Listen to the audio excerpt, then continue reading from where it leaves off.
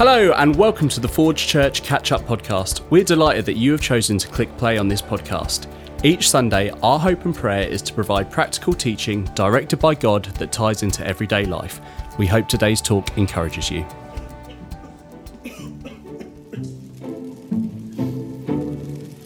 Hey Siri, how do you operate a fire extinguisher?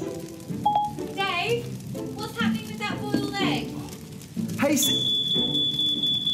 Hey Siri, call a fire engine. I could not find fire engine in your contacts.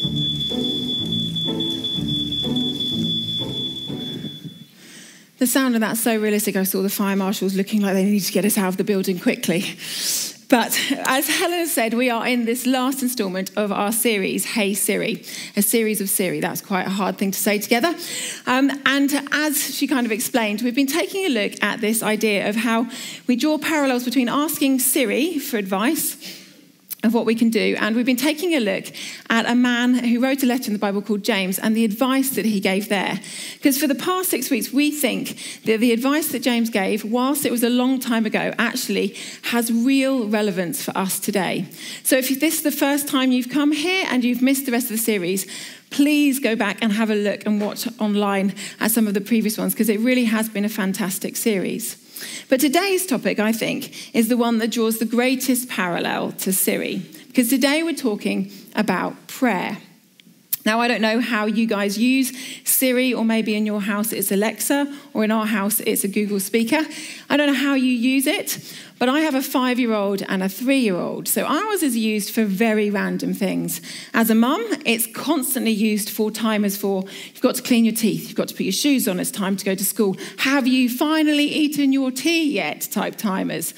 But for them, they ask questions like, hey Google, what noise does a giraffe make? Or, how far away is the sun from the earth? Quite random kind of stuff. I don't know what you use it for, but I'd hazard a guess that most of us use Siri or something like that in one of two ways.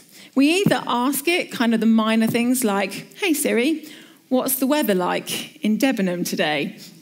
Or maybe we ask it random stuff that actually we have absolutely no clue actually about. So one of the questions my boys have asked, what's the difference between an octopus and a squid?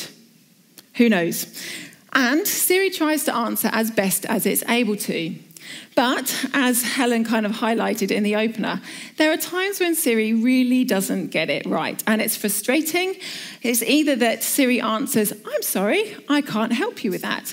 Or perhaps Siri is just silent.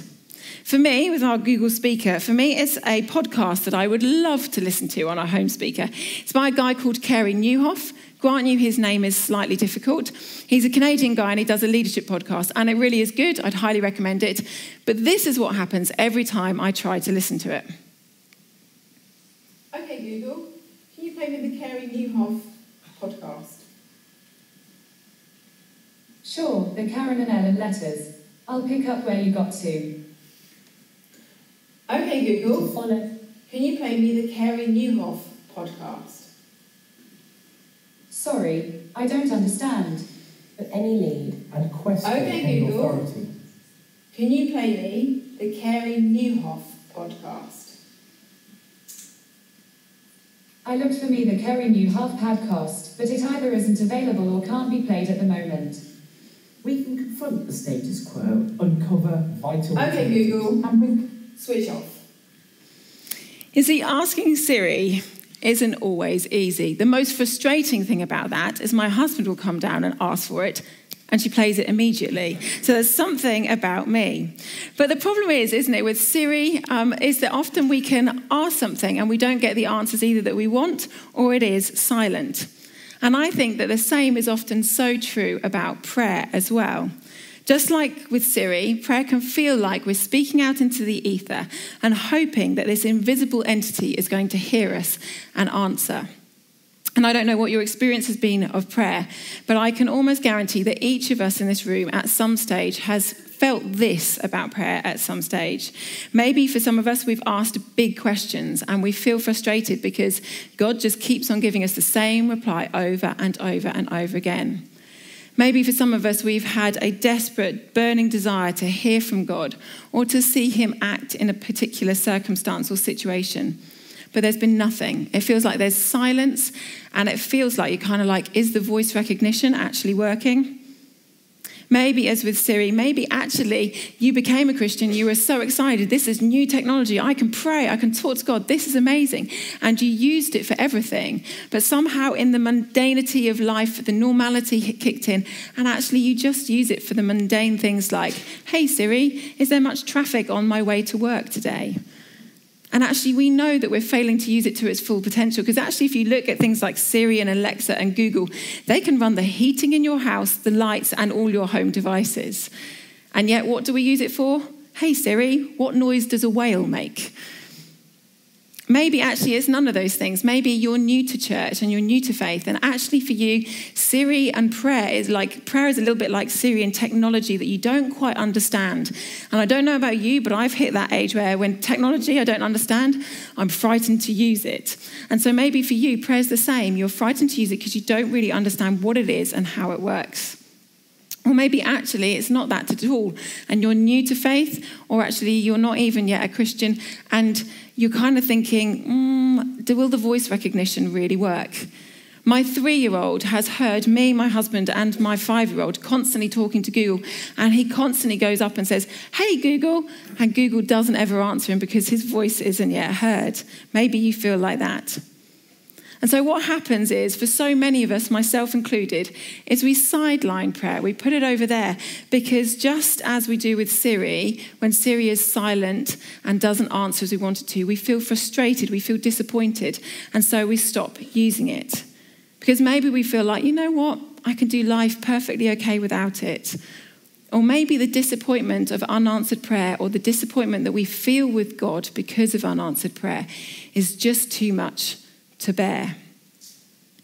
But just as with Siri, just maybe we have something at our fingertips that could absolutely revolutionize our lives and our worlds if we stepped into using it and using it properly. Conrad Hilton, the founder of the famous Hilton hotel chains, wrote this in his autobiography. In the circle of successful living, prayer is the hub that holds the whole wheel together. Now, I know, as somebody who works for the church, I believe that wholeheartedly, that prayer is the hub that holds the whole wheel together. And yet, if you dissected my life and you looked at how much time I spent praying, my life would not reflect the truth of that statement. Now, I don't want to tar you all with the same brush as me, but I would hazard a guess that for most of us, that's also the case. We believe in the power of prayer, and yet our lives, how often we pray, what we pray about, doesn't show that that's true. But I think sometimes that's to do with the fact that actually, like Siri, we misunderstand what prayer is really all about. Albert Einstein famously said, if I had an hour to solve a problem and my life depended on the solution, I would spend the first 55 minutes determining the proper question to ask. Because once I know the proper question, I can solve the problem in less than 5 minutes. And I wonder if for most of us, actually we've been asking the wrong question of prayer. And actually whether or not we know what is really at the heart of prayer. Because if we know what's at the heart of prayer, then we will know what it is that we're missing out on. So, unsurprisingly, for a series that is all about James, James has some ideas as to what's really at the heart of prayer. You see, he's written this letter, and he's writing this letter to a group of people who are really not in a good place. They're going through some really tough times. You see, they've seen one of their own members, not Jesus, but a guy called Stephen. They've seen him die a very horrific death. And in fear, they've flown where they've lived. They're now living in lots of different countries. They're disparate, and they are lonely. They're not known there, and they're being oppressed. And so James writes this letter to them because he wants to encourage them, and he wants to give them wisdom and insight about how they can live life and live life well in that circumstance. And so right at the end of this letter in chapter 5, he writes this. Is anyone among you suffering? Let him pray. Is anyone cheerful? Let him sing praise. Praise and songs are basically just prayers set to music. Is anyone among you sick? Let him call for the elders of the church and let them pray over him, anointing him with oil in the name of the Lord. And the prayer of faith will save the one who is sick, and the Lord will raise him up. And if he's committed sins, he'll be forgiven. Is anyone among you suffering? Let him pray. Is anyone cheerful? Let him sing praises. Is anyone among you sick? Then let him gather together the elders of the church and let them pray for that person. Suffering, cheerful, sick. Pray, pray, pray. Why? Because the prayer of faith will save the one who is sick, and the Lord will raise him up. You see, what James is telling us here is that no matter what you're going through in life, no matter what circumstance you're facing, that actually you should pray about it. Why? Because James knew that prayer is the only thing available to us that will save us, that will make a difference to us. See, prayer saves us because it saves us from our brokenness, our pain, our circumstances, from our very selves. It saves us from the things that have happened to us and the things that we are currently facing. The problem, I think, with this passage is so often we read it and we limit it to this idea of physical healing. But actually, when you look at the passage, when you look at the word and the way that it's written in Greek, the word that's used, save, which is so often translated as to heal or to restore, is actually this word. It's sose. I don't know if that's how you pronounce it, but that's how I'm going to pronounce it. And it's a word that is found only 6 other times in the Bible. And each time that it is found in the Bible, it's referring to Jesus' ability to save his people, to rescue them. And it's not limiting it to physical healing and sickness, though of course we know that Jesus can do that because he did that when he was here on earth. But this word implies something much, much greater and much deeper than that. See, this word is used when it's referring to how Jesus has saved us from death, how Jesus has saved us from the consequences of our mistakes, our failures, our sinfulness. This is the word that describes how Jesus has rescued us and how he's enabled us to have a relationship with God, where no matter who we are, no matter what we have done in this life, we can come freely and boldly to God with no fear because of everything that Jesus has done and made possible. You see, the prayer of faith will save us. It saves us like that because it connects us with Jesus, who he is, what he's done, and what he offers us fully in our lives. Forgiveness, love, grace, acceptance, power beyond our wildest dreams, strength, kindness, compassion. And most of all, it offers us a new identity, a fresh start. You see, Jesus has saved us, and he's made it possible for us to not only have a relationship with God, but a relationship which is like one between a father and a child. See, the Bible tells us that if we believe in Jesus, if he saves us like that, then we are called children of God, where we can come to God in our prayers and we call out to him, Father.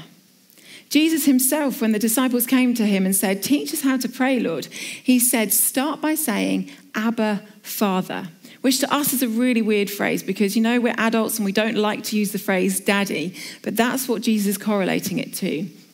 That we would come and say, Daddy, here I am, let's chat. And yet I think that so many of us, we feel the frustration with prayer because we've limited prayer to being just like Siri. It's a means to an end. It's an opportunity for us to make requests and ask questions and to get answers. And we don't mean to, but somehow we've limited prayer to this list of things that we come and sit and talk to God about, the list of situations that we want him to change. And yeah, that's good. It's good to pray for things. But actually, if we always keep it like that, when we then don't get the answers that we expect, when things seem to be silent, when God doesn't seem to be acting or moving in the ways that we would like him to, then it causes us to question, is there anyone really listening up there? Is this thing really working? Am I doing it in the right way? Does God even care? And we stop asking, we stop praying, we stop talking, and we pull away. Because we've forgotten that God is about talking to our Heavenly Father. It's about going and saying, hey, Dad, let's have a conversation. That prayer isn't about what we get out of it, but it is entirely about who we connect with through it. Our Heavenly Father. See, Jesus died and rose again so that we could know him, so that we can have a relationship with him, so we can openly talk to him about every part of our day, so we can really know who he is, but also who we are with him. I don't know what you're facing in life right now. I don't know if you're in the high of life or in the low of life or somewhere in between. But I know that when I sit and I think about talking to God, when I connect with this idea of who he is and what he has done, how he has saved me, but also what he says about who I am, the plan that he has for this world and the part that he asks me to play within it, that blows my mind, that I can have that kind of conversation, that I can have that kind of perspective about my life and the things that are going on in it. You see, it's when we pray and when we connect with him that we're reminded of those things. We're reminded of who he is, what he says about us, and that we're reminded about the ways that he works, because he is working in your life and in the lives of those people around you. This isn't some kind of slot machine kind of relationship about coming and asking for him to act here and there and only asking him about those things. This is about connecting to God Almighty, the God who can move mountains, literally, the God who parted the Red Sea, the God who raised Jesus from the dead, and the God who says, you're his child. He sees all of who you are and he still loves you. He sees everything that you have done and he still has a plan and a purpose for you. See, prayer is about connecting with him and asking him, giving him permission to speak into your life, to lead you, to guide you, to change you, to mold you, to grow you. Bethel Church is a very famous church in America, does lots of worship music and stuff like this. And they frequently say or write about or sing about the idea that prayer invites his existence into ours. Prayer invites his existence into ours. When you think about who God is, and you think about your day today, your day yesterday, your life at the moment, isn't that what each of us would love right now? That his existence would come into ours, that God could come and move and be with us, whether we're in a joyful place or a painful place, a hard place, overwhelming, stressed, all of these moments in our life. Don't we need our Creator God, the God of all power and authority and wisdom and gentleness and kindness? Don't we want him to walk through those moments with us, reminding us of who he is, what he's capable of doing, and who we are in and through him? Yes, he can come and change our circumstances, but I think more than that, he comes and changes who we are, and he fights for us when we're unable to fight for ourselves. Isn't that what each of us needs in our lives today? And that's what James is saying is on offer. He's reminding us that whatever we face in life, prayer is the bedrock to stand on, because the prayer of faith will save the one who is sick, and the Lord will raise him up. And if he's committed sins, he'll be forgiven. Now, the hard thing is, and I mean this when I say it hard, I don't mean this and say it glibly at all. The hard thing is, James is writing this with an eternal perspective. Because the prayer of faith that saves us, the prayer of faith that raises us up, which is this image of us being resurrected like Jesus was resurrected, the idea of us being forgiven, that's for now. But actually, we might not see it all in its fullness now. See, we can know fullness of life because we can have almost fullness of relationship with God through prayer, through Jesus. But we know that this world isn't perfect. James knew that. He knew that he was writing to a group of people who knew that. Jesus knew that. And actually, we know that too, don't we? We know that this world is messed up and broken and wanting in so many different ways. And what James is telling us is, Jesus has made a way for all of these things to one day be made new. For one day for us to be healed forever. For one day for us to be able to say, there will be no more tears, no more suffering, no more pain, no more death. One day we will get to see him face to face, where we will get to know love in its fullness, in its utter fullness, where we will get to spend eternity with him. But the problem is we live in the now and the not yet. You see, yes, Jesus has saved us from the grip of death. He's made a way for us to have this relationship with God now and to be healed. When Jesus died, he cried out, "It is finished." And he was right. Everything that he did then and everything that happened when he rose again, it completed it. But it isn't in its full completeness because we're still in this broken world. And yes, there'll be a day where we'll be able to experience those things, but it won't happen until he comes again and until we're in heaven for all eternity with him. Which means, and this is really hard to take, isn't it, that sometimes some people will experience God doing amazing things physically, emotionally, and spiritually in their lives. They will see healing happen. And those of us here, we've known that and experienced that. But we've also known that there are times in our lives where actually we don't experience that.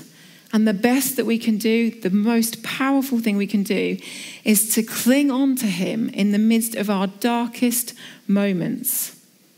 Because there's one thing that James knew when he wrote that, when he told us that we can pray when we're suffering, when we're cheerful, when we're sick. He knew that it's because we can meet with God no matter what our circumstances is.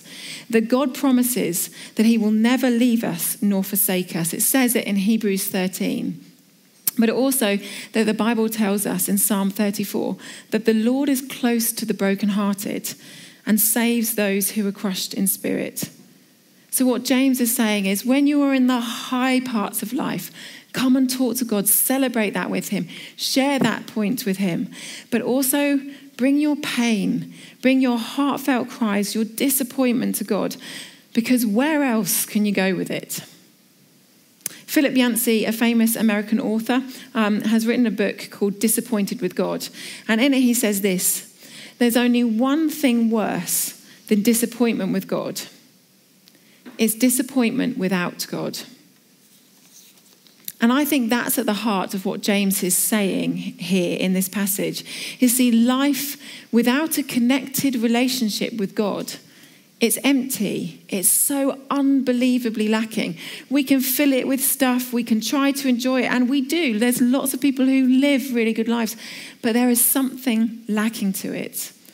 And the broken situations that we can find ourselves in, they hurt even more without God. Yes, we might feel infuriated, hurt, in pain when we feel like God's silent, like he's not moving, like we can't feel him physically present. But James reminds us that he's never left us, that as we pray to him, as we connect with him in those times, if we can trust him, then actually we can draw close.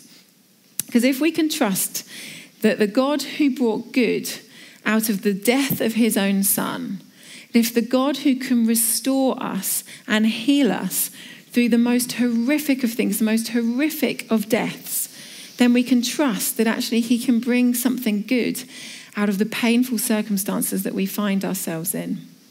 Romans 8:28, another part of the Bible, says this: we know that in all things God works for the good of those who love him. That's not to say that God orchestrates the bad things that we experience and go through in life, but it means that when we're clinging to him, we can see a perspective that allows us to see that sometimes he brings a goodness out of it.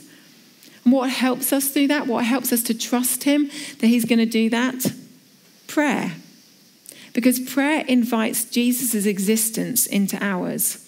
And we're reminded of who he is and who we are as children of God. We're reminded of how loved we are.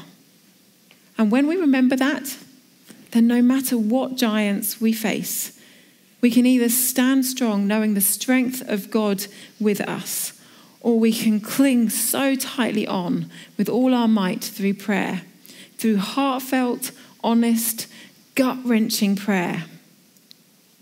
You see, if the greatest person who ever lived, Jesus, God in human form, our example of what it looks like to live as a human being in this world, if he built his life on the bedrock of prayer, if everything he did came out of those solitary moments that he spent with God, then we need to do the same. It's not too big for us to do.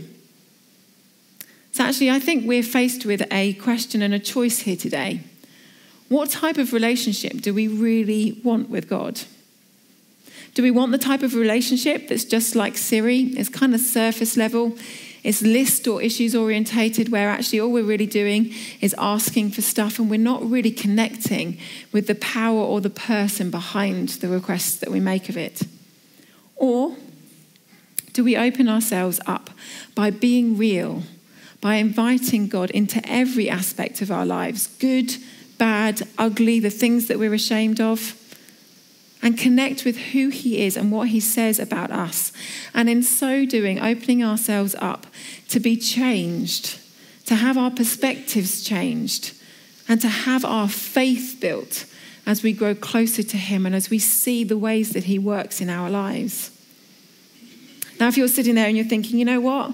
I don't know which one I want to choose. I think I want the second one. Or maybe you're sitting there going, I want the second one. I need the second one. Then I have two things that I want to recommend to you today. The first one is this book. It's a book called How to Pray by Pete Greig. Now, I'm not a big reader, and so I always look for books that are easy to read, and I can recommend that this one is. This is an easy read, but what's more, also, it is a great way of understanding what prayer is really about. But also, he gives you a structure to prayer that's really easy to remember and really easy to follow. So if you're sitting there thinking, I don't really know how to have prayer, I don't really know how to move away from this list-orientated prayer, then have a look at this book. Even if you just skim read it, it's got some brilliant things in it. The second recommendation I want to make actually comes from a bit of this book and from experience. And the recommendation I want you to make is to find a sacred space and time in your day where you can connect with God. Sacred just basically means set apart for or carved out for God. So I want you to see if you can find a space each day to be able to speak with him. In Pete Greig's book, he tells this story. An advertising executive became a Christian, but said that he was too busy to carve out a daily time of prayer. It's easy for you, he told his new pastor. You have all the time in the world, but I can't fit anything else into my life. But the pastor pushed back with a gentle challenge. You know, he said, I've always managed to make time for the things that I really value. That new believer went away and bought himself a really nice rocking chair, set it down in front of a window in his house, and began to get up just 20 minutes earlier each day to sit in it and to read the Bible and to pray. As he maintained this simple daily rhythm, his wife and colleagues began to notice that he was becoming less scattered, more peaceful and kind. That rocking chair was becoming his thin place, a place where he and God could connect. Months turned into years, and a daily discipline became a holy habit.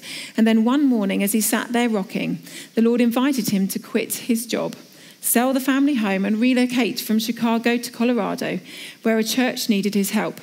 It was a life-changing moment that launched his entire family into a new and a remarkably fruitful season of life.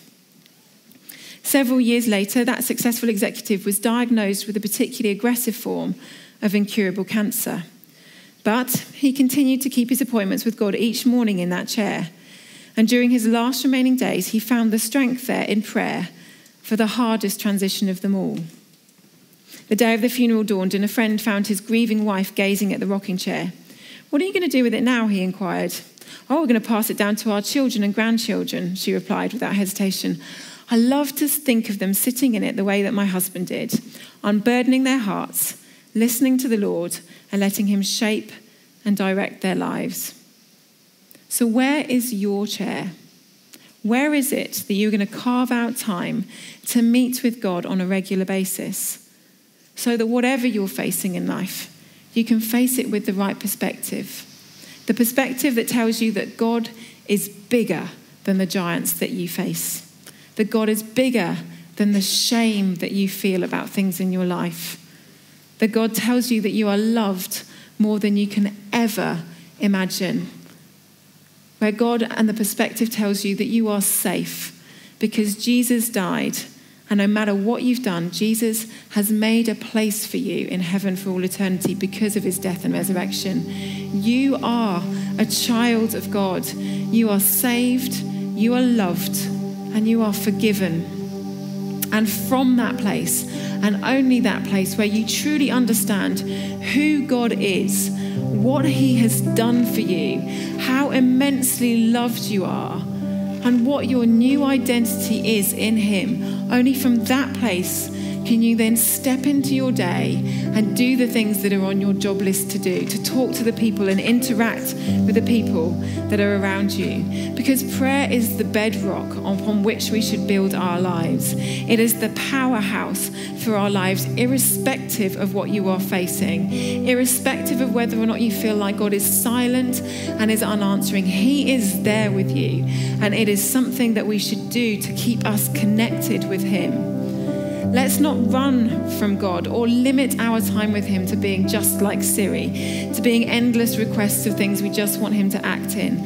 Let us connect with Him on a personal level, as our Father, as our Daddy, as our Dad, that we would call out to Him, that we speak to Him, we bring the joyful parts of our lives and the painful parts of our lives, because He's bigger than Siri, and prayer is bigger than just coming with questions. Now, if your prayer life is much more like Siri than it is that two-way relationship with God, that's not because that's what God wants for you. I don't know what you've been taught, told, or seen about prayer. I don't know what maybe has made you feel like that intimacy isn't available to you, but it is available. That's what Jesus came to give us. So if you don't want Siri and you want God, then you need to go on this journey where actually you unlearn some lessons and you find a new story. So read the book, find your chair, carve out space in your day where you can connect with your Heavenly Father and ask Him to speak to you in that intimate way. Step into this relationship. Brittany Chan, the daughter of Francis Chan, another American author, has written this. She says, "God, let your voice become the loudest one I hear and the one that I am most sensitive to." So I want to ask you to stand, and I'm going to pray before the band leads us in a song just to close. Because I don't know about you, but this is not how I live my prayer life. But I think if I did, it would radically change my days. It would change how I parent. It would change how I'm a wife. It would change how I work. It would change just who I am. And so I want that for us as a church here today. So Lord, I just want to pray for us here that, Lord, we would really grasp what it is that you came to give us, that this isn't some relationship where we just come with questions and things that we want you to work on. God, I thank you so much that we can do that we can invite you to speak into our lives and act in those places. But God, I thank you that actually it's more than just this ask and receive. It's a relationship with you, a relationship with our Heavenly Father. So Lord, for me and for each of us in this room, would you help us to know that? Would you help us to be reminded of that when we walk through those doors and the ordinariness of life and the dampness of today hits? Would you remind us that you want us to talk to you in the minutiae of the day? You want us to carve out time and you want us to speak to you, to bring ourselves to you. And Lord, I pray that as we do that, that you would speak to us in powerful, intimate, life-changing ways, that you would change who we are as we connect with you. Amen. That's all for this week. Thanks once again for joining us. We'd love to keep the conversation going, so please check us out on social media at Forge Church and check out our website, forgechurch.com, where you can give financially, watch new content and see any details of events we have going on here at the Forge. See you next week.